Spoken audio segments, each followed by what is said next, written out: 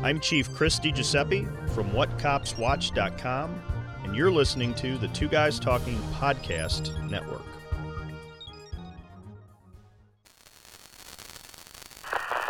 SHIELD. It's an organization that both exists and doesn't exist, all at the same time. For those in the know, SHIELD, the Strategic Homeland Intervention, Enforcement and Logistics Division, is the counterterrorism and intelligence agency run by Director Nick Fury.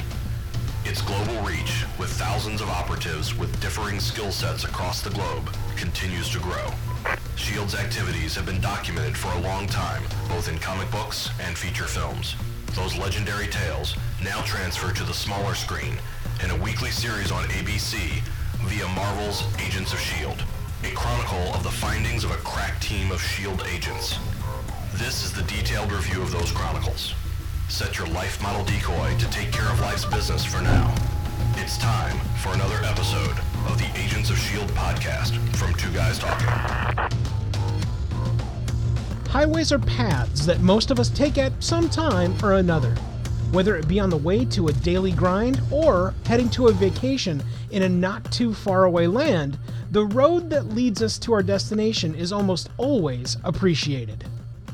But what if the road led you to places that you hadn't thought you'd be going to, or worse yet, you didn't want to go to?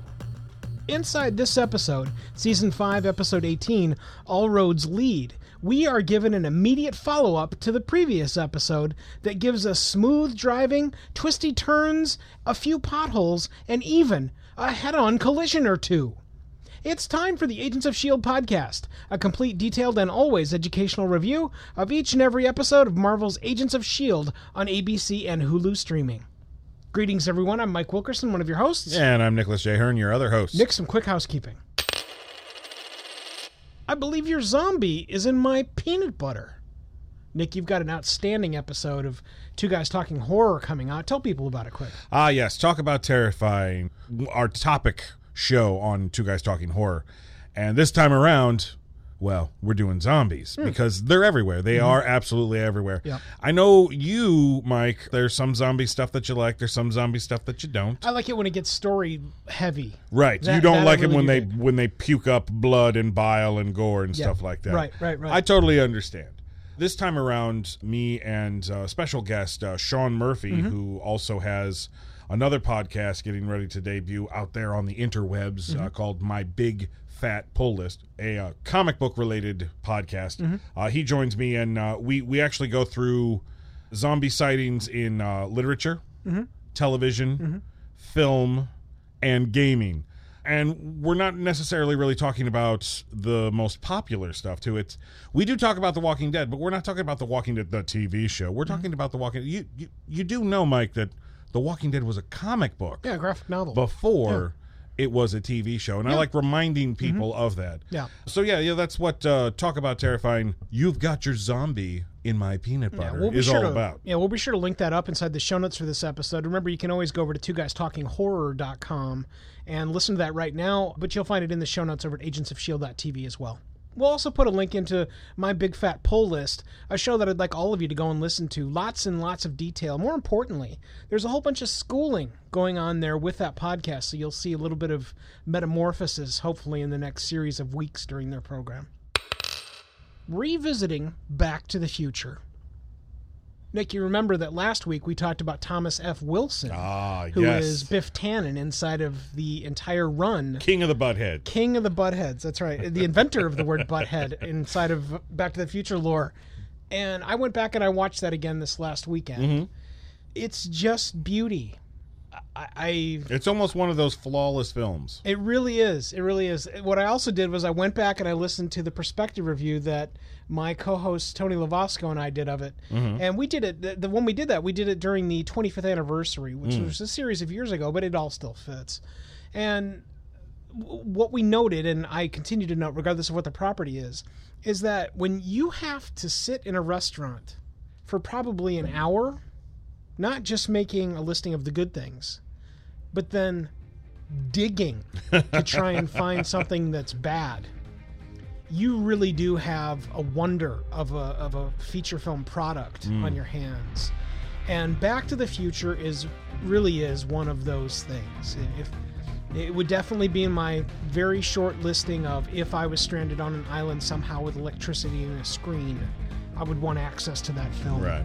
We're going to link up again to the Back to the Future perspective review, but more importantly, we're going to link up to the Back to the Future 2 perspective review. Ooh.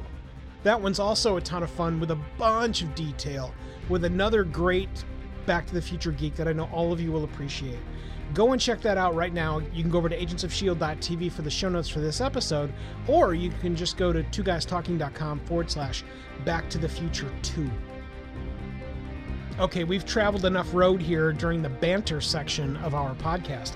It's time to jump straight into this week's review of episode 18 during season 5 of Marvel's Agents of S.H.I.E.L.D. on ABC and Hulu streaming. Sponsored by Acoustica's Mixedcraft recording software, Blogger's Bug, and the St. Charles Office Center.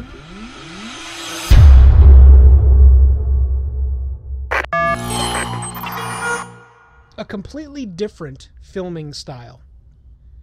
I was on the fence when this started throughout the first probably 3 or 4 scenes of not liking this. Inside of this episode, which you'll find immediately as we start, it's almost all handheld. And it doesn't give us the Blair Witch action, which is nauseating regardless of how you get it. It's just completely different than what we saw during the last episode. And I didn't check the cinematographer, I didn't check the director, I didn't check any of that to see if it was just someone different or a completely different crew or what. I didn't go back and look. But I cannot believe that the same team captured the most recent episode and then went and captured this one. It is that different all the way through it. Vast majority of shots are handheld shots. Even the ones I know I would have liked to have been static that are incredibly dramatic, especially towards the end of this episode. And what I wanted to do was just throw out a really quick call to the audience. What do you guys think of this? I can't possibly be the only person that recognized this. And so I just want people to chime in, thumbs up or thumbs down, on the clearly different shooting style that was featured inside this episode. I think the reason it was the most jarring is because it's literally the camera turned off in the last episode and the camera turns back on in this episode. And I think that may be why it's so jarring, just in general. Now, see, for me, I noticed that there were a handful of shots, mostly revolving around Talbot, that were handheld. I did not notice it through the majority of the episode. Yeah. I guess I need to go back and rewatch it. Yeah, without question. I always encourage everyone to go back and watch it too, especially after our review. There's something that we're going to mention or focus on, in particular the really super duper educational pieces that we lay on people, that we really do hope you'll get some light bulb moments about not only what we're talking about, but of the different styles and trends that you see inside of television and feature filmmaking. The concept of an armory. I know that everybody thinks that you walk into any armory on planet Earth, and featured inside of it is a peg wall filled with handguns lined up one by one by one by one. And it's not. That's not typically how an armory showcases anything. And it doesn't really matter. You know, we're inside of Agents of S.H.I.E.L.D., inside of one of many now futures, inside of a fictional show that's inside the Marvel cone. So I'm not looking for it to be real. I'm not looking for it to be exactly how it is. I just want people to realize that when they see things like this really is fiction. With the exception of walking into maybe a gun range and seeing a rental wall, which, by the way, Nick, did you know you can go and rent guns at a gun range right now? Really? Sure. No, I did not know that. Sure. And it's across the board. It's not just handguns, small and large. It's also long rifles. You can go right now, and as long as you have a valid ID and the money and aren't walking in there with goofy tics and murderous rage, then you can walk right in there, get your membership, and they will rent any one of those firearms to you. It's very strange, actually, that you can just walk in. Now, remember that everybody there is armed. So obviously the place to not go and try and rob a place is a gun range. Just FYI, in case anybody was planning that. But yeah, you can go right now and try any one of a number of weapons. Most importantly, because if you want to buy one, well, they want you to buy it there. True. And it can't get cooler than, I would really like to try the most recent Gen 4 Glock. Oh, well, you know what, Mr. Wilkerson? Which of these would you like to try? And they'll point to 3 or 4 different iterations that are there, depending on either the hand size or the size of the weapon that you want to try. And all you've got to do is buy ammo and, of course, pass the sniff test of somebody standing in front of you, as well as whether or not you're able to handle the weapon and have a valid ID. And it's extraordinary because you get to try out the gun you're going to buy instead of buying a gun for between $400 and $600 that you really don't like. So it's extraordinary. Anyway, that is where you will see when you walk in. There's a wall that is aligned, not unlike what you see here, where there are handguns, rifles. And that you will see inside of a modern, especially training range set, for sure. Well, I also think you need to remember that even though the Lighthouse has been equipped with more up-to-date technology, it was a product of the 70s. And maybe a armory did look like that. Well said. Back in the 70s. Now you've got modern weapons, of course, because you have your agents getting modern technology, getting modern weaponry, the screens and computers and things like that, all modern because things had to be updated. And you don't have your special super duper alien robot curator taking care of things for you anymore. Right. So for me, seeing Talbot walk into this armory, even though I was like, wow, I appreciated the simplicity of what this armory was, because this is not your high-tech super base. This was a base that was kind of forgotten, written off the books. And I think that sometimes we forget that the last time people were actually actively in this facility was the 70s. Yeah. Something else I wanted to just lay on the end here is that the gun that he selects is one that it isn't extraordinarily hard to shoot, but it is extraordinarily detailed to shoot. It's not where you just put it in your hand and pull a trigger. There's actually an impact safety inside of the handle, so that you have to grab the handle and squeeze with the back of your hand that will allow you to then pull the trigger and fire around. Interesting. Okay. Very, very interesting. And that's something else that I've been watching a variety of videos recently about first-time gun participants.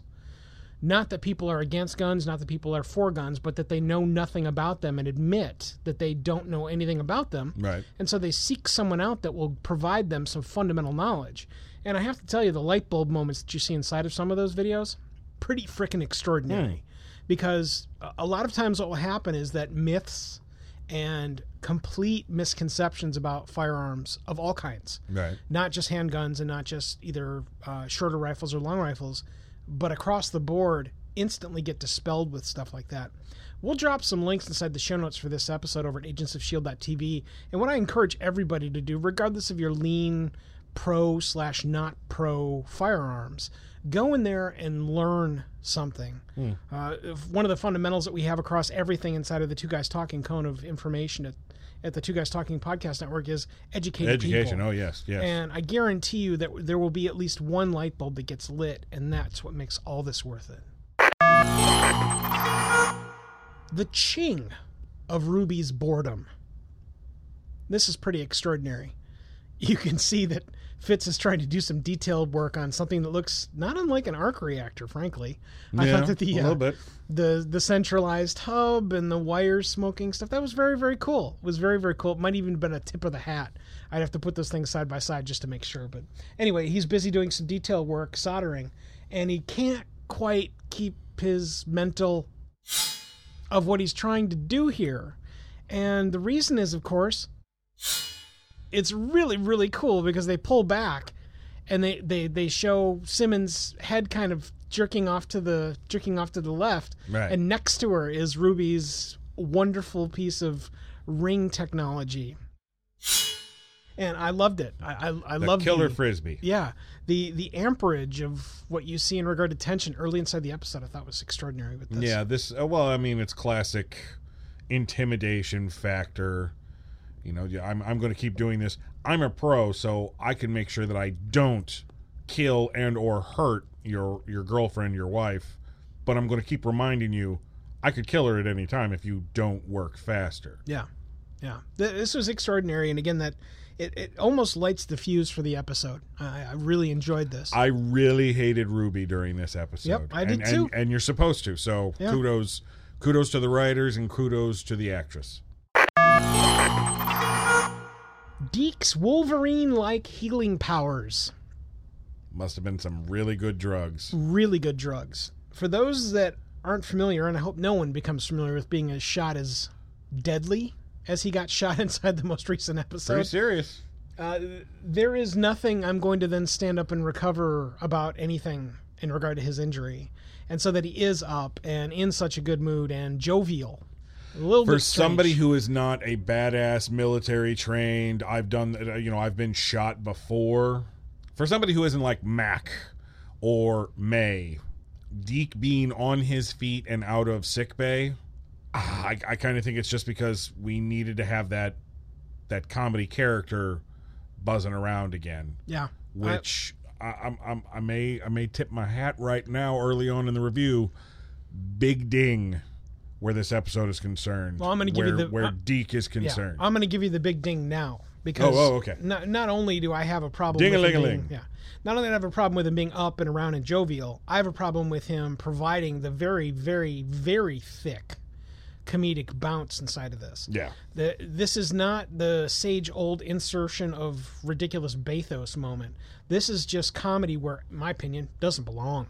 There's nothing inside of this episode that it is at all comedic that helps get sprinkled with comedy that then becomes something more satisfying. That's not what this episode is about at all. No. From everything that we have in connotation inside of this episode, I think I'll dig more into this as we get into the back end of the review so as to not blow too much. I did not want nor appreciate the peppering of the shoving down your throat, I must be funny after being shot / this is an incredibly And I don't episode. even call it I must be funny. It's the hey, look at me, look how fish out of water I really am. Because he wasn't going out of his way to be comical. Yes. There were a bunch of other points. I don't know that I mentioned them inside the skeleton, but hopefully we'll come back to them. The lemons moment is one that I definitely want to talk about that I Right. don't remember mentioning. Okay. But those flavors, thumbs up, because Yeah. you're absolutely right. It glides back to who he is. The other ones that are clearly inserted for just some sort of humorous input, I just wasn't a fan. Yeah. The Useless Bro Meeting. Now, while it's titled The Useless Bro Meeting, The Useless Bro Meeting I thought was extraordinary. This is the 3-part pitch back and forth. In fact, this is exactly what I was just talking about. This is the pitch back and forth 3-way between Coulson, Mac, and Deke. This was excellent. Where, again, they're almost all shot in that 50-50. The difference is that it's 33-33-33 shot. Right. And this part is extraordinary inside the episode, mostly because of the connotation and the lemon moments that are peppered on later inside the episode as well. Those worked wonderfully inside this scene, and it really gave Coulson a stage to shine inside the episode. This is also what we are used to when it comes to Agents of S.H.I.E.L.D. humor. Yes, I agree with that. This is I agree with something that has been a staple in the show that we've come to expect, where they're not trying to be funny. It just happens to be a humorous situation. Right. You've got 3 guys talking about their feelings about women, 2 of them who have kind of strained relationships with the people that they're involved with, and Deke, again, fish out of water, trying to get some advice and perspective, and it works because Mac's relationship is on the rocks because his girlfriend just locked him up and ran away on a secret mission. Right. And Coulson, he knows he's got a woman that loves him, but doesn't right mean now, anything. right now she's not talking to him because I'm an idiot. Well, not only that, but attention span and priorities. Yeah. It's one of the things that I've been noticing this a whole lot inside of a lot of, especially the premiere on Netflix style programming. This incredibly thick women's push to make sure that a woman will take over the screen or the camera, what's going on inside of the camera. And some of it's good, but some of it is way, way overdone. Especially Netflix's most recent offering, Lost in Space.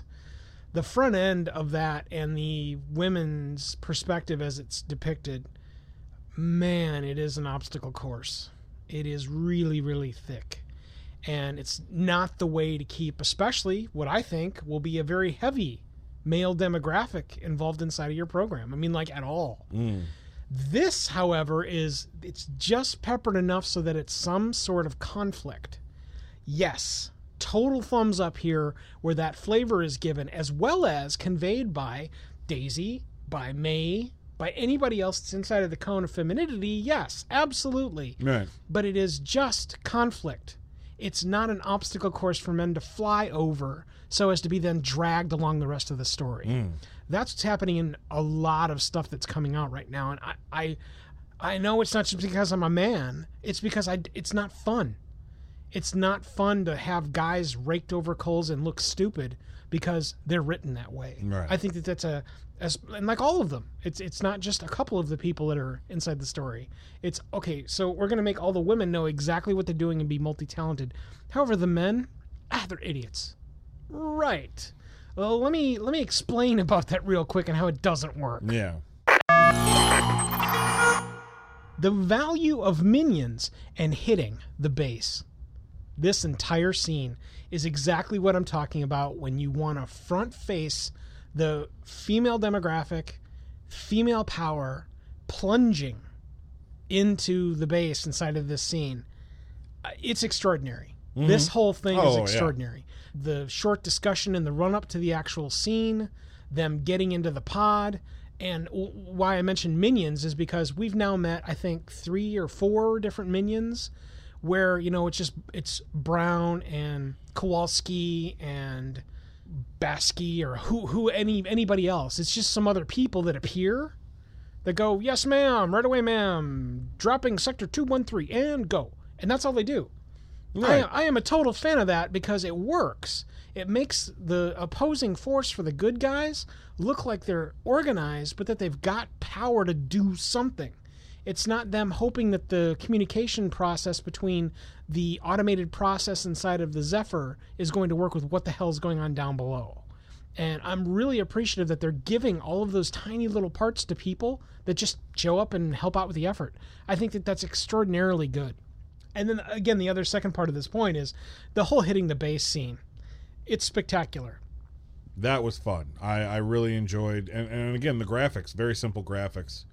You don't have to have Death Star exploding in the middle of space graphics for this. Yeah. It's a simple missile goes, missile blows up the top of the facility, and at the right moment, the pod inserts itself through the smoke and the fire, and we know, because these pods were created to contain Inhumans that just developed powers, we know that this pod is going to be perfectly fine going through that smoke and that fire. Yeah, this is one of the most wonderful comic booky moments that instantly pays off the value of this program, because while it is, without question, this is a comic book thing. Yeah. We're not going to see this happen in Riyadh someplace over in Iraq. We're not going to see this. And so being able to deliver this that is so perfectly executed, especially with all of the special effects that are used inside of this scene, as well as we may as well throw it in here too, the subsequent fight. I love that Daisy comes out with arms blazing. That's awesome. Yeah. I was expecting her to just like spin in a circle and liquefy, but of course Mike's not going to get his liquefy moment. But I was also happy that they didn't, because of course Catherine Dent's waiting around to give herself up, right? Yeah. Which brings us to the point of the value and bold move of surrendering. Going counter inside of stories like this, where you'd think it would be, just gnashing of foreheads together. Grr, I'm going to get you. No, I'm going to get you. Grr, no, I'm going to get you. No, I'm going to get you. Where you think it would just be heads bashing together throughout the whole thing. To take this move and just go, I surrender. And the reason is because she knows there's no way to stop the process that's in play with Ruby to not have really, really bad things happen. So understanding all of that, putting aside the platitudes and just going, I surrender. Telling all your people, put your weapons down, I surrender. I thought that was an extraordinary move inside this episode. Now, I would have never... when we finished the last episode, I would have never guessed that 18 minutes into this episode, you would see something like a surrender moment from General Hale. Not in a million years. I wouldn't have guessed it, but I'm not surprised by it because from the very beginning, well, maybe not the very beginning, but after we learned exactly what she wanted to do, it's not about Hail Hydra. It's not about that mission. It's not about goose stepping. It's about we're trying to protect the world from an alien threat. I want us to work together, but Coulson, you're going to destroy the world, so I can't work. She couldn't work with him. Well, now things are going off the rail. There is no, and this is why Hale is a smart character. She knows that even if her people take on S.H.I.E.L.D., and she could have defeated S.H.I.E.L.D., maybe, who knows? But even if she defeats S.H.I.E.L.D., then she still has to get to the facility where Ruby is. And there's no time. Right. There's no time to defeat S.H.I.E.L.D. and get to the facility in time to save Ruby. Right. So I surrender, because we both want the same thing. We don't want Ruby to be infused with gravitonium. Let's work together. Lock me up, that's fine. Let's work together, though. And it's a smart move. Yeah. It's a smart play. Totally a smart play. And I think that's when I really appreciate villain writing, in that, not that the villain just gives up, or the whole context of he wanted to get captured so that he could... all part of the plan. right. We don't have anything like that inside of this episode, thankfully. Not, but the thing is that it works. It's not part of the plan, but this is a good thing that it's happening, because now we can join forces and double up. And it is part of the plan in that, look, there are a variety of things going through my head, and the only way for this to work in the time span that we have, we've got to do it this way. Yeah. That works, where it's not some maniacal piece of the plan. It's to make the process more expedient. I love that. The rage monster that is Yo-Yo. This is extraordinary. I'll put this in the same category as a couple of episodes we had the rage monster / not sure if we're not going to see Rolk moment inside of Talbot's experience. And this was all of this was akin to that, including really the finale. There's no cloaking that there is rage here. Right. That she wants to satiate. And it's not just for her. It's also for her other her. And I loved every second of this. I love anytime we can take what is already a reasonably complex character and turn it even more complex while ... saying nothing. Except for some grunts and some facial expression, and really that's it. There's really nothing else that happens here, especially that you can see because she's moving so fast. Right.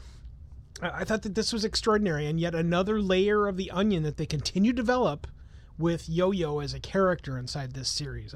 Way big thumbs up. This season, I would have to say, if I had to pick significant character change, not growth, but change, it goes to Yo-Yo in this season. Because we see how she reacts to being in the future, being a quote-unquote slave. Because remember how Mac was surprised of how she was reacting to the situations they were in. Yeah. Callously just got his right-hand man killed. Because if he didn't die, they were going to die. Yeah. And now they come back from the future, and she has this knowledge of her future self. And then her future starts becoming her present. And more. And it's while watching this episode, I was like, why is she so mad? Why is she so angry? Why is she so out of character? And then I had to stop and realize this is the 18th episode of this season, and she's been through a lot. And then I was like, oh, of course. This is why she's so pissed off. Yeah. Well, more importantly, I think she wants to get in front of the future. That's the whole reason of her teaming up with Fitz and Simmons and quote-unquote betraying Mac. Right. Well, that's what I really appreciated about probably the last 3 episodes, is that being willing to try to get in front of what is just a spinning future that they thought that they were just riding the roller coaster rails on. No, you really do have the ability to intervene by doing something different. I think that I'm not entirely sure that that's fostered by We Are Invincible, because I'm still not a fan of that. I think that's just personally speaking, I think that's kind of more of an excuse to give themselves to do what they're doing, because it kind of takes away the fear factor. I can see that. It's like, if we believe that we're invincible, we can do this. We know that everything will work out because we're invincible. Because I too don't believe in the whole we are invincible. No, you're not. Right. You're not You'll invincible. die just like anybody else. Right. Exactly. Yeah. The Destroyer of Worlds graphic. I have screen captured this image that Robin drew because it is solely delicious. That little crayon drawing of whomever is the Destroyer of Worlds standing on top of the world that is then splitting into pie portions. Yes. That's striking. That really is striking.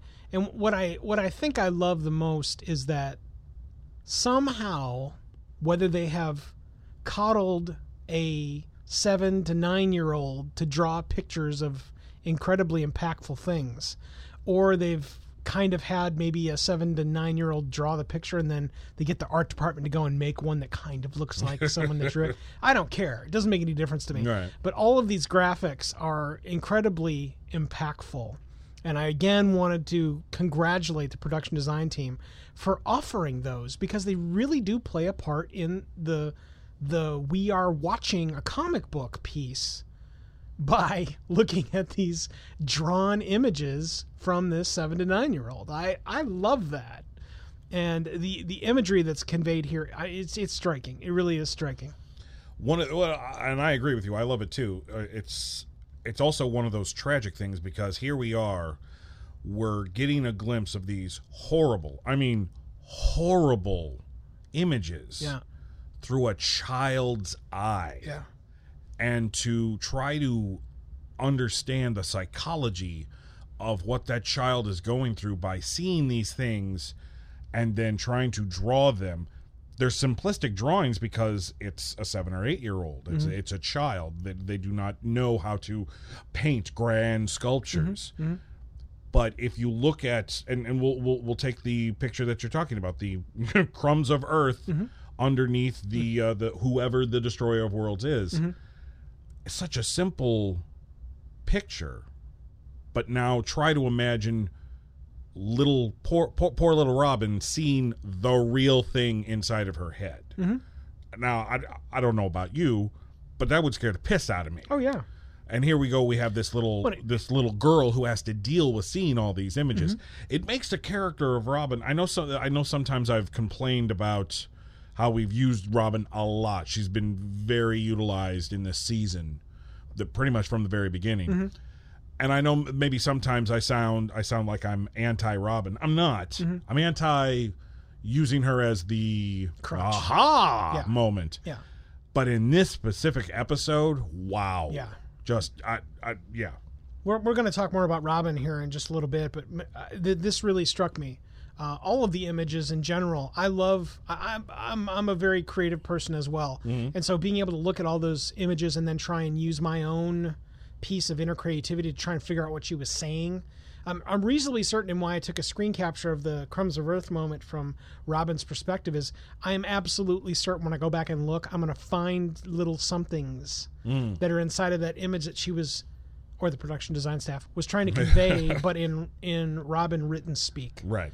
I love that. Again, my total tip of the hat to the production design team for making those images. You really, really do have your game on. A powerful stint from Robin. I know. The I know moment for Robin inside of this episode is easily the take the cake moment. Not just for Robin as a character, but Robin as a character that's inside of the arc of this program. The double deep dip that you get from Robin inside of this episode that it doesn't even start here. It starts at the beginning of the episode. Right. It is extraordinary, but the first delicious bite of creamy, yummy chocolate chippiness starts right here. And it is terribly impactful. What I also really appreciate about Robin's character is that they choose to make her not overly verbal You all have either read a comic book or seen a television program where they've inserted a character, particularly when it's a child, that would do a whole lot more if they just shut up. Yeah. If they weren't so verbose or overboard on information dump. And I think I want to use the second season of Stranger Things as a sample. I know that I got way more out of Eleven inside of the first season when she wasn't yammering, because she really is that impactful a character and can convey that without saying anything. Now, I realize you can't have a character say nothing throughout the entire season and then have it pay off as big as you want, but this is a great sample of where we have a character that says largely nothing, draws a whole bunch of pictures, but just exists inside of the episode. It's extraordinary. It is absolutely extraordinary, and why I lament other programs that can't take the chance on not just blathering with a character when in reality a whole lot less would be so much more.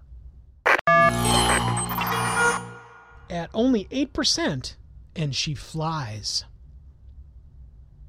So we fast forwarded quite a bit here, mostly because I don't know about you, but I was absolutely glued to the screen between the Robin I Know moment and what was going on here. And I honestly didn't write notes on the front end of this because you gotta be kidding me. It was awesome. Well, remember the pacing. The pacing is, it's for this episode is, without having to say it, but we will say it, the pacing for this episode also top shelf. So beyond top shelf. And in fact, you're absolutely right. And we will. Right here's probably the best place to deliver it. This episode delivers every single scene with exactly as much time as it needs. Yes. Without question. With maybe the exception of if we got rid of the hard Deke moments in the beginning of the episode, that's it. And we're still, and that's just shaving off seconds. Seconds, really. Absolutely, yeah. This whole back end is just an extraordinary piece of crafted television. And this piece that we're focusing on, or trying to focus on here, because there's so many things to talk about inside of this whole route too. 8% goes in, you have the opening and closing, the joy of being able to eventually receive whatever the Gravitonium is going to give her, and then it all goes absolutely to shit. And then after 8% opens up, and then you get this whole thing, and my God, she's flying out of the pseudo Captain America tube, really? And you have no idea what's going to happen. I think that's what I really appreciated about what's going on here. There's nothing that happened inside of the back end of the episode that I could have possibly guessed. Those of you that go, I saw it coming a million miles away, you lying sons of bitch. You are so lying. There's no way. And so I don't want to hear the feedback. I don't want to see the stuff on the Facebook forum. Oh, I saw it coming. Stupid writing. I saw it coming a million miles away. No, you did not. That is crap. You guys did not see this coming. None of it. Where do you buy your Magic 8 balls? Right. Nothing. And that's what I really appreciate about this particular episode, is that they only got to 8%, dude. They got to 8%, and then they open up the core and they let it fly, literally. And the front end is wonderful. At only 8%, and he dies, crunching, squishing, thudding. My God. This was a piece of television/streaming brilliance. No way. I sat up in my chair. I'm like, what the hell? Yeah, there is no way. Zero. No way that anybody could have seen this coming. The love of her life, that is the partner that's going to proceed into whatever she's going to become after the chrysalis of becoming whatever she's going to be. Crunch, squish, thud, and then this spattering of blood as his head falls. It was so impactful and so quick. It is exactly what this moment needed. And then what happens in regard to Ruby's reaction is so genuine. It's all wonderful. And then you spin in the effects of, that's the other thing. The other graphic is obviously a piece of what's going on inside of Ruby, where it looks like the outline of a gingerbread man. And then there's all kinds of different people that are inside the outline of the gingerbread man. Do you remember seeing that one? One of Robin's pictures. One of Robin's pictures, yeah. Yes. Well, obviously, I mean, it could be someone else, but obviously, that is exactly what we see Ruby experience in this entire end sequence, where there's just everything spinning in her mind. She has absolutely no idea really what's going on, except that it's all terrible. That's it. It's extraordinarily done. It really does lend itself to the storytelling, but more importantly, this is that piston ramrodding the episode faster and faster and faster as we get towards the end. It's really, really well done. Getting the kid out of the suicide picture. Suicide is one of the things that's represented pretty terribly inside of modern day television and feature films. There are so many different circumstances and elements that are involved in the actual process of somebody eventually going, you know what, I got to kill myself. And you can't possibly put yourself into someone's head if you're not actually there. And in this case, we got something so incredibly ornate in that Talbot, who has now been broken by the enemy, has been programmed by the enemy, has befriended his friends, and now has betrayed all of them in prelude to doing something incredibly bad, i.e. murdering a child. Okay, not so awesome. He's obviously got it piled on. What I really appreciated about this scene is that there's a variety of points why how this is depicted really impresses me, and we'll get to those. But that they gave Talbot the platform of suicide appropriately and then dealt with it, i.e. they're able to get the kid out of the literal sight picture of what would need to be shot at. I really have to tip my hat, because a lesser program would have just left the kid in there. That really True. meant a lot Yeah. inside of this program. Well, a lesser program would have left the kid there, and Talbot would have actually shot himself Yeah, and would have killed himself. yeah, And at that point in time, when he actually turned the gun on himself, I started to get annoyed. I'm like, really? Yeah. This is the route that we have to take? yeah. The great thing about it is, I keep forgetting, we've got some great writers on the show. Yeah. We get Robin out of the way, and Coulson talks him down to where, point the gun at me. Yeah. You don't have to kill yourself. Point your gun at me. Your compliance will be rewarded. Yeah. He's using the programming to save Talbot, which again, reason why Phil Coulson, one of the greatest characters ever invented for the Marvel Cinematic Universe. He is a true hero. Yeah. He didn't want to see his friend die because he understands how being messed up in the head, he knows. Personal experience. He had creek crap in his head. Thank you, Tahiti. It's not a magical place. So the fact that we get the kid out, great. That's smart. Very smart writing. We don't have to, especially after head crunch kill of Strucker. That's graphic. Now you would think that a show that did something that graphic, oh no big deal. We'll leave the kid in peril. We'll leave the kid in peril. It'll be great. Yeah. No, we get the kid out of the way. Yeah. We get our hero talking our other hero down to get the suicide moment out of the way. And then we get the great save with The one time I like icers. Those of you that have listened to our program for any length of time will understand Mike Wilkerson's hatred of the night gun. the night guns. I absolutely hate them, mostly because they foster the conveyance of there being a viable, always available, always works without question option of you can shoot somebody and they fall down and they're not moving and they won't hurt anybody anymore. I'm going to make this a tiny little soapbox, if you don't mind. Okay. For those that want to whine about why people don't get tased rather than shot, there's any one of a number of videos that we can link you to over at a variety of different YouTube presences where you can see people that are actively shot with taser and it doesn't work for whatever reason, whether one of the prongs doesn't go in and so you can't complete the circuit, or for whatever reason it does Somebody's not work. so jacked up on some sort of substance that they don't feel it. Right. And That's a scary one. Yeah, the gist is that I don't like it when we're able to see something that is essentially a stun version of what should be reasonably powerful force, except for this one.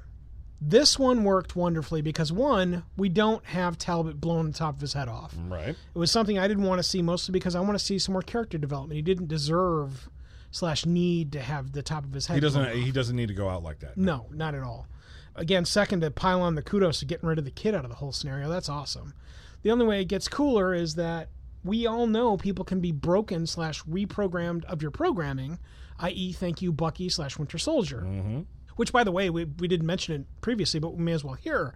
The whole tethered to compliance and comply, that's just magical. Again, it's that whole concept of it's all connected, connective tissue Right. that continues to spiral through everything that is Marvel's Agents of S.H.I.E.L.D. that is just so delicious. I love all of that stuff. You pile on the gravy that is Phil Coulson inside this episode. It really does make impact. So, soapbox away. The gist is that we don't get the suicide moment, thumbs up, and we get an Icer moment that is really well depicted too, because I was afraid they were just going to shoot him. Mm-hmm. Because in reality, they probably would have shot him anyway. He was pointing the gun at either himself or not at Robin, and Robin was, maybe half the size of him? Yeah. So that entire sight picture from the waist up was absolutely clear for a shot of any kind. True. So, again, kudos to the writers for writing something compelling, giving some care to the actor of Talbot, but more importantly, I say begrudgingly, for icing Talbot. And here's where I bring out my tiny little soapbox to where I have always felt that the Icers, thank God that they changed the name. The Night Gun was pretty stupid. Yes. I get what it started off being. It was, okay, we're this show that's on ABC and a lot of families are going to be watching it, so we can't really be blowing people away. Right. So we need something to where we can effectively take somebody down without killing them. Yeah. Okay. Pause, by the way. I was just wondering if you could show, just super curious, maybe Nick Fury in an SUV being pelted by thousands of rounds of live ammunition. That would be awesome. Yes. Movie. Blah. Television. Blah. Movie. That's tied Television. directly to this show. But the thing is, it doesn't matter. Movie, television. Now, remember, Mike, Available on Netflix. Since the show has moved to a different night and a different time slot, the graphicness has increased. Absolutely. We have Totally seen people amped up. blown away. Yes, I agree. So in the early days, I can understand us needing the Icers. But here's another thing. Sometimes you don't want to have to kill somebody. True. Sometimes you don't want to have to hurt somebody. Yes. You have to stop them, but you don't want to stop them permanently. Right.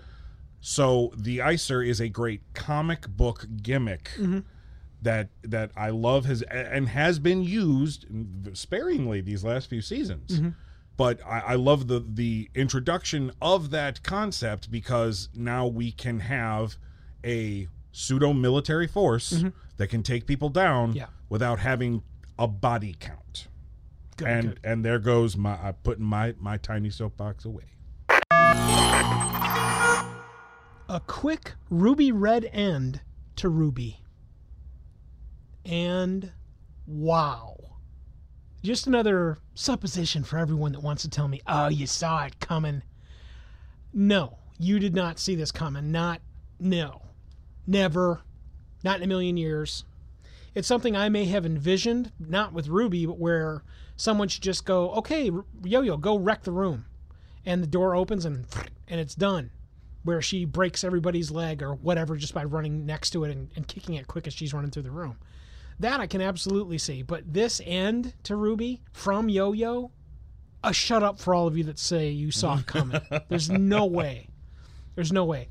The other thing, too, is that while we'll definitely give praise to the show of not showing blow the top of head off of Talbot moment, this was grisly. This was some grisly throat slitty here. We've talked about throat slitting inside of a variety of different properties that we've seen it happen in. This is one of the most grisly I think I've seen across the board. I'm going to have to complain a little bit about this point because, Ruby has to be stopped. Yeah, it's Yo-Yo's job. Because when she enters the room, I'm not saying at the beginning of this episode I was like, oh yeah, Yo-Yo's going to kill Ruby. No. Right. When Yo-Yo entered the room, yes, I knew she was going to kill Ruby. How she was going to kill Ruby, I didn't see that coming. I actually kind of think that I think it would have been a little bit ballsier had the whole head come off.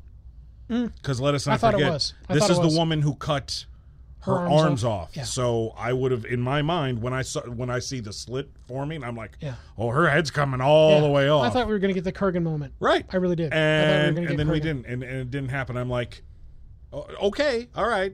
I guess we've filled our gruesome quota for the episode with Crushy Head Strucker. All right. I mean, I wanted more, but I'll deal with this. So I'm complaining, but I'm not complaining. Sure. I don't know. Right.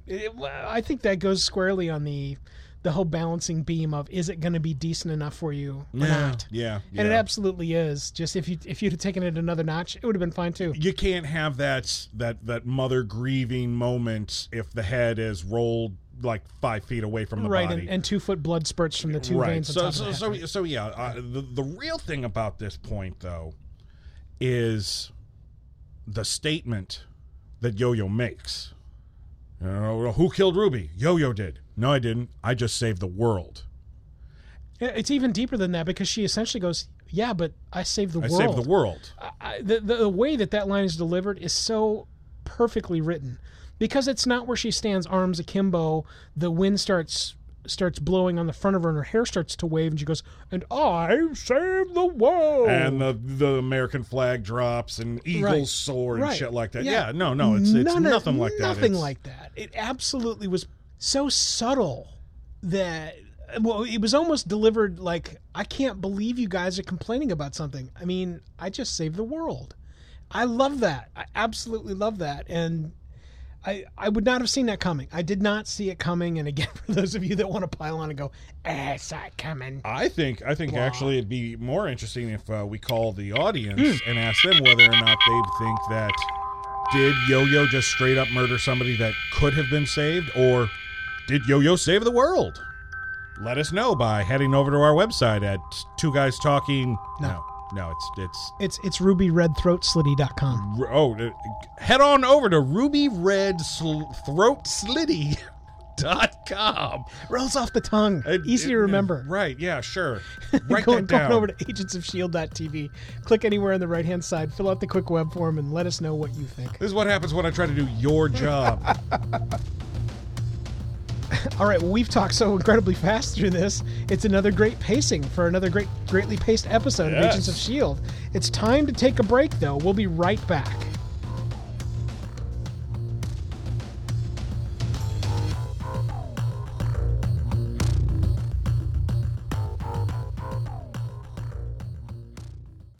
Wouldn't it be cool if your advertising could last forever? It can, with perpetual advertising. Here's how it works. Magazine, radio, and television ads are efforts that people might see or hear once, and then they're lost forever. Perpetual advertising provides you with the chance for repeat exposure and replayability weeks, months, even years after it's originally inserted inside a podcast. So even after your advertising is included in a podcast years ago, those efforts are still impactful, providing you with true return on investment. Real impact, thanks to perpetual advertising. Are you ready to change the way you and your company or organization advertises? Find out more and launch a unique perpetual advertising effort right now by visiting twoguystalking.com/sponsors.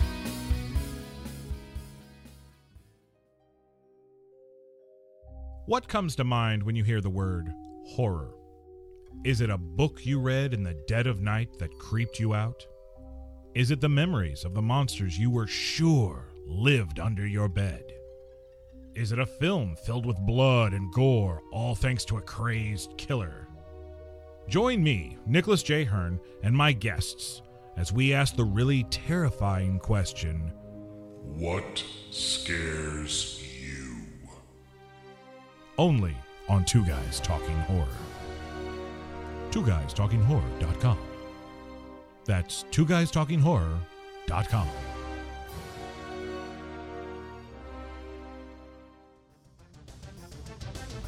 It doesn't always come fast, but it's always free. Join Officer Tommy Model and learn more about vital building blocks when it comes to security and law enforcement during the Free Field Training Podcast. FreeFieldTrainingPodcast.com. That's FreeFieldTrainingPodcast.com. The history of hostage and crisis negotiation is filled with action, danger, emotion, and perspective. Be sure to learn more about the history of hostage and crisis negotiation inside Crisis Cops, The Evolution of Hostage Negotiations in America.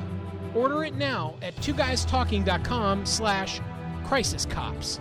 That's twoguystalking.com/crisiscops. The Two Guys Talking Podcast Bug, a truly original autonomous mobile recording solution. Get bit by the podcast bug. www.podcastbug.com.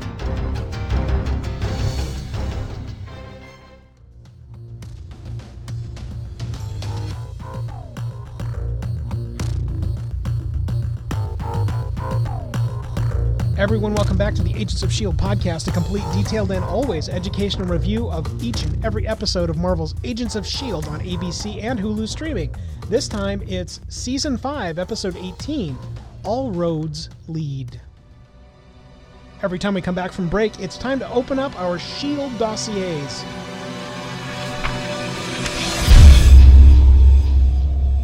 The S.H.I.E.L.D. dossiers are where Nick and I look at some impactful moments, an actor's portrayal, or something else that tickled our collective review night. Fantastic.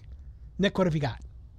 Well, since we did not talk about it during the actual episode, I'm glad to put this shiny nugget into my S.H.I.E.L.D. dossier. My S.H.I.E.L.D. dossier this week is all about the ending stinger. General Hale has pretty much just given up the Earth and everything else to these alien invaders because she's lost her daughter. In any other crappy written show, the loss of a child could be overplayed. And when I say overplayed, I mean for the dramatic emotion of it, the tears coming down, the scream, why, my God, why not me? Stuff like that. What we don't get is that because General Hale is not that type of a person. Right. You know what? I kind of believe that in the back of Hale's mind, she always knew Ruby was destined for a bad end. She even says that I always wanted to push you to your... I pushed you too hard. I wanted you to reach your full potential. Reach full potential. Okay. But the problem is that Ruby wasn't wired that way. Whatever was put in the magic stew that created Ruby, there was something in there that just wasn't right. Yeah, I agree. So I feel that even though Hale is mourning her daughter, her giving up and just allowing the aliens to do whatever they want instead of putting a stop to them kind of fits for the character because there's nothing left. There is nothing left for her. Yeah, I totally agree. Now, do I hope that the character... I mean, we still have a handful of episodes left. Do I hope that the character sees the light and puts her grieving aside to do what's right for the planet? I do hope for that. Will we see it? I don't know. I don't want to see Catherine Dent leave. She's been a great addition to this show. But if this is the last we've seen of General Hale, I'm okay with it. But we could have had more. Oh, and did she bamf out of the room on her own? Is that her power? No. While everybody was looking at Yo-Yo, they turn around, Hale is gone, and they actually see a bloody handprint on the exits to the door, so they know that she left. Okay. My question is how the hell did she get back to her base and then use the teleporting device to go to space? That's the only scratch my head moment that I had. I was like, well, who the hell took you back to your base? Yeah. This is a little bit of behind baseball, and we haven't even planned all of this yet. But our Civil War review will be plagued by something very akin to this, which is... So Bucky / the Winter Soldier is the one that killed King T'Chaka. Right, gotcha. Except he was 1,000 miles away. Right. Okay, I guess he could get on a super kick-ass motorcycle, and I don't know. The gist, though, is that the timing didn't work out at all. No, in that movie it didn't, and that's why by the third act, that's how they actually convinced Tony, oh, wow, I have been a complete ass this entire time. Maybe I should go and see what's going on. Right. Well, and they also get the dead body inside the hotel that's tied to the pseudo psychologist Zemo, blah. Right. Anyway, the quick little sneak inside of our eventual perspective review of that film, which it's another one of the ones I can go back to, and every single time I find something new that I either want to revel in or I want to talk to somebody about. That's going to be a phenomenal perspective review when we eventually get around to that. That's a fun one. You had a great dossier entry. Inside my dossier this episode is something we didn't even talk about inside the review as well, but it has definitely got to be The Absorbing Man. A completely left out scene. I think it was because it was so quickly paced through. I'm glad that we came back and we gave a really great nod and then get some awesome turning into concrete, bashing on concrete moments inside of that scene. I love those effects. I do too. Love those effects when he transforms. They have mastered the transformative effects as well as the paying it off after it's done. Yeah. I'm so appreciative of this show and the level of special effects. Again, to tip my collective hat for special effects back to that storming the base scene. If it didn't pay off appropriately, it would fail hugely. Right. And that scene and this scene and anywhere else where they're using specifically inserted effects, the gravitonium scenes are another one. The running stuff through a hose, that can look really hokey too, and it didn't at all. The piece of opening the box, it looks kind of like they used the previous stuff, which I'm okay with. Yeah, doesn't matter because it looked fine. Production design, again, I want to tip my hat to the wonderful, it's just a step over stagecraft but looks perfect ness of that final scene with the chamber in it. It's all spectacularly done. The other thing I love too is that as they're chalking the machine up, they pan camera right as the pieces parts come to life, and then the doors open on the chamber.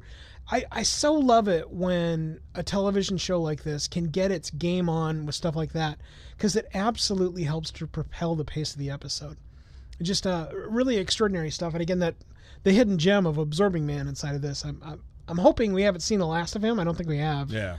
I don't know when he's going to come back through, but I look very forward to him. One being fixed, the whole screamy voices, blah, that gets old pretty quickly. Right. Finding a fix for that would be kind of cool too. As well as figuring out how to extract the personalities out of the gravitonium so it can be used appropriately. That would be very, very interesting. That's where we ask you guys, what was inside your S.H.I.E.L.D. dossier for this episode? Season 5, Episode 18, All Roads Lead. Let us know what you think by going over to our website. That's agentsofshield.tv. Click anywhere on the right-hand side of the page. Fill out the quick web form. Tell us what's inside your dossier. Mr. Rating to the bench. Mr. Rating. The ratings inside of our reviews, regardless of how flawed it is, work thusly. 10's on top of the beach. Without question, a glorious ruby red throat-slitty moment. Then there's the 1. If you had a shot, Talbot blew the top of his head off and the brains splash on the kid. Not so awesome. Everything starts at a 7 as an average. The numbers go up with positives. The numbers go down with negatives. And Nick, there are no halvesies. Nick, what do you got? I know we talked briefly about it at the beginning of the review where Deeks inserted I'm being comedic for comedic sakes dings are concerned. That's more of an afterthought to the fact that he's standing up, walking around. Yeah. Let us not forget he was shot in the chest and was put back together by a mechanic and a tech that was reading from a tablet. Yeah. Okay. Who is missing in this episode, by the way? Well, yes, true. Piper was not in this episode. She went out for a sandwich. Piper, give me a sandwich. Now, yes, sir, Mac. Now, how many episodes was Yo-Yo in sickbay after just getting her arms cut off? At least 3 or 4. Then they started putting the arms on? Okay, so arms choppy off.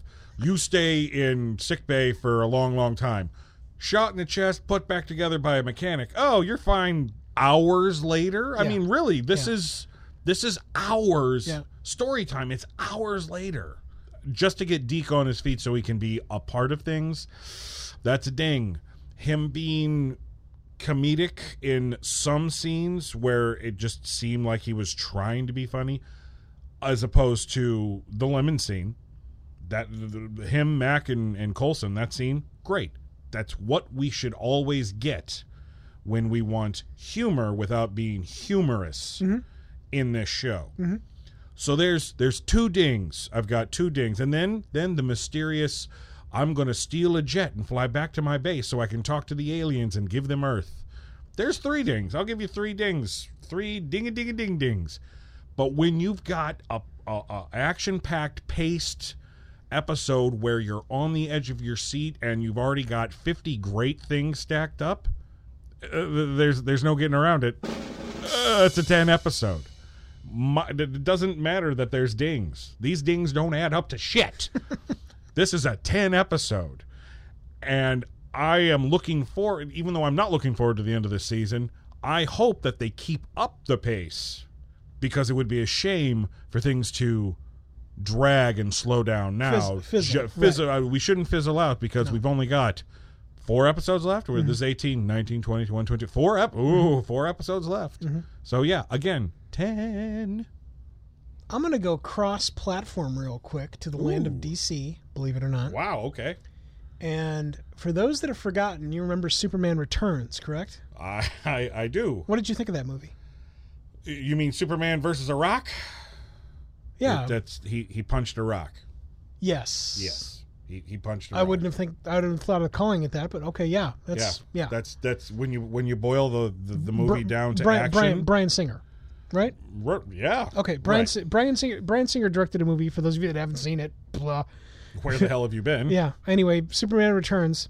It's essentially an entire homage to Christopher Reeve, and it's a continuation of the original Donner films with Christopher Reeve. Yeah, and definitive ups and downs inside of that movie without question. But when I think of this episode, I think very much of one scene that's inside of that movie, and it's when Superman arrives on a rooftop and is confronted by a guy that's got a minigun that's attached to the top of the roof of a building. And the guy turns the minigun on Superman. Right. And not surprisingly, exactly what happens you think would happen, which is nothing. Right, because bullets bounce off because Superman. Impervious, right. Now, that being said, what I have to say and what emulates this episode for me is that with the dings that you have and the couple that I included, all of those dings are exactly the scene you get when they zoom into Superman's face and you see the .50 caliber bullet arrive on the lens of Superman's eyeball, and it crushes into nothing and falls off.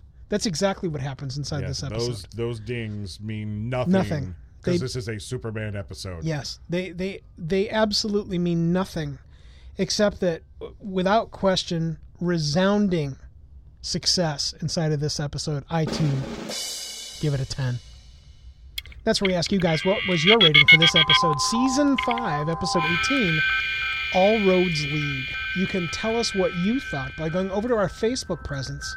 That's facebook.com/Shield Podcast. Click anywhere inside of one of the threads that's there, or start your own and let us know what you thought of this episode. So until next time, I'm Mike Wilkerson, one of your hosts. And I'm Nicholas J. Hearn, your other host. Thanks for listening, and we'll see you next time.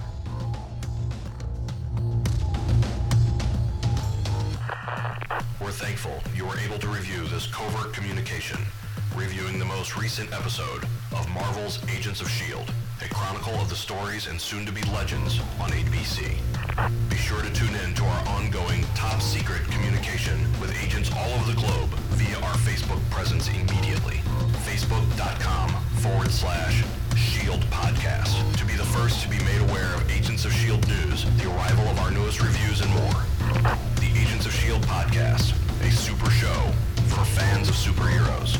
Uncover the mysteries, critical information, and reviews now by accessing agentsofshield.tv.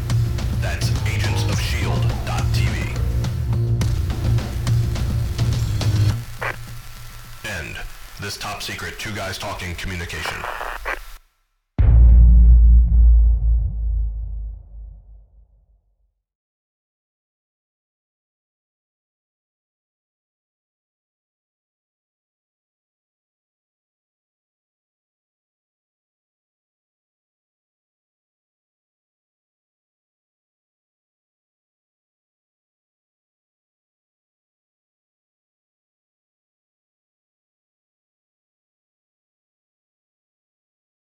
reacts to being in the future, being a quote unquote slave to what's his face?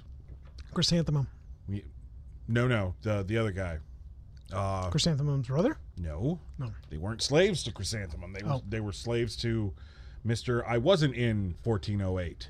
I was in Identity. Oh, that guy. That guy. Steel? Was one name. It was one name. It was like, it wasn't Steel. It was Striker. Poof. That guy. Yeah, whatever.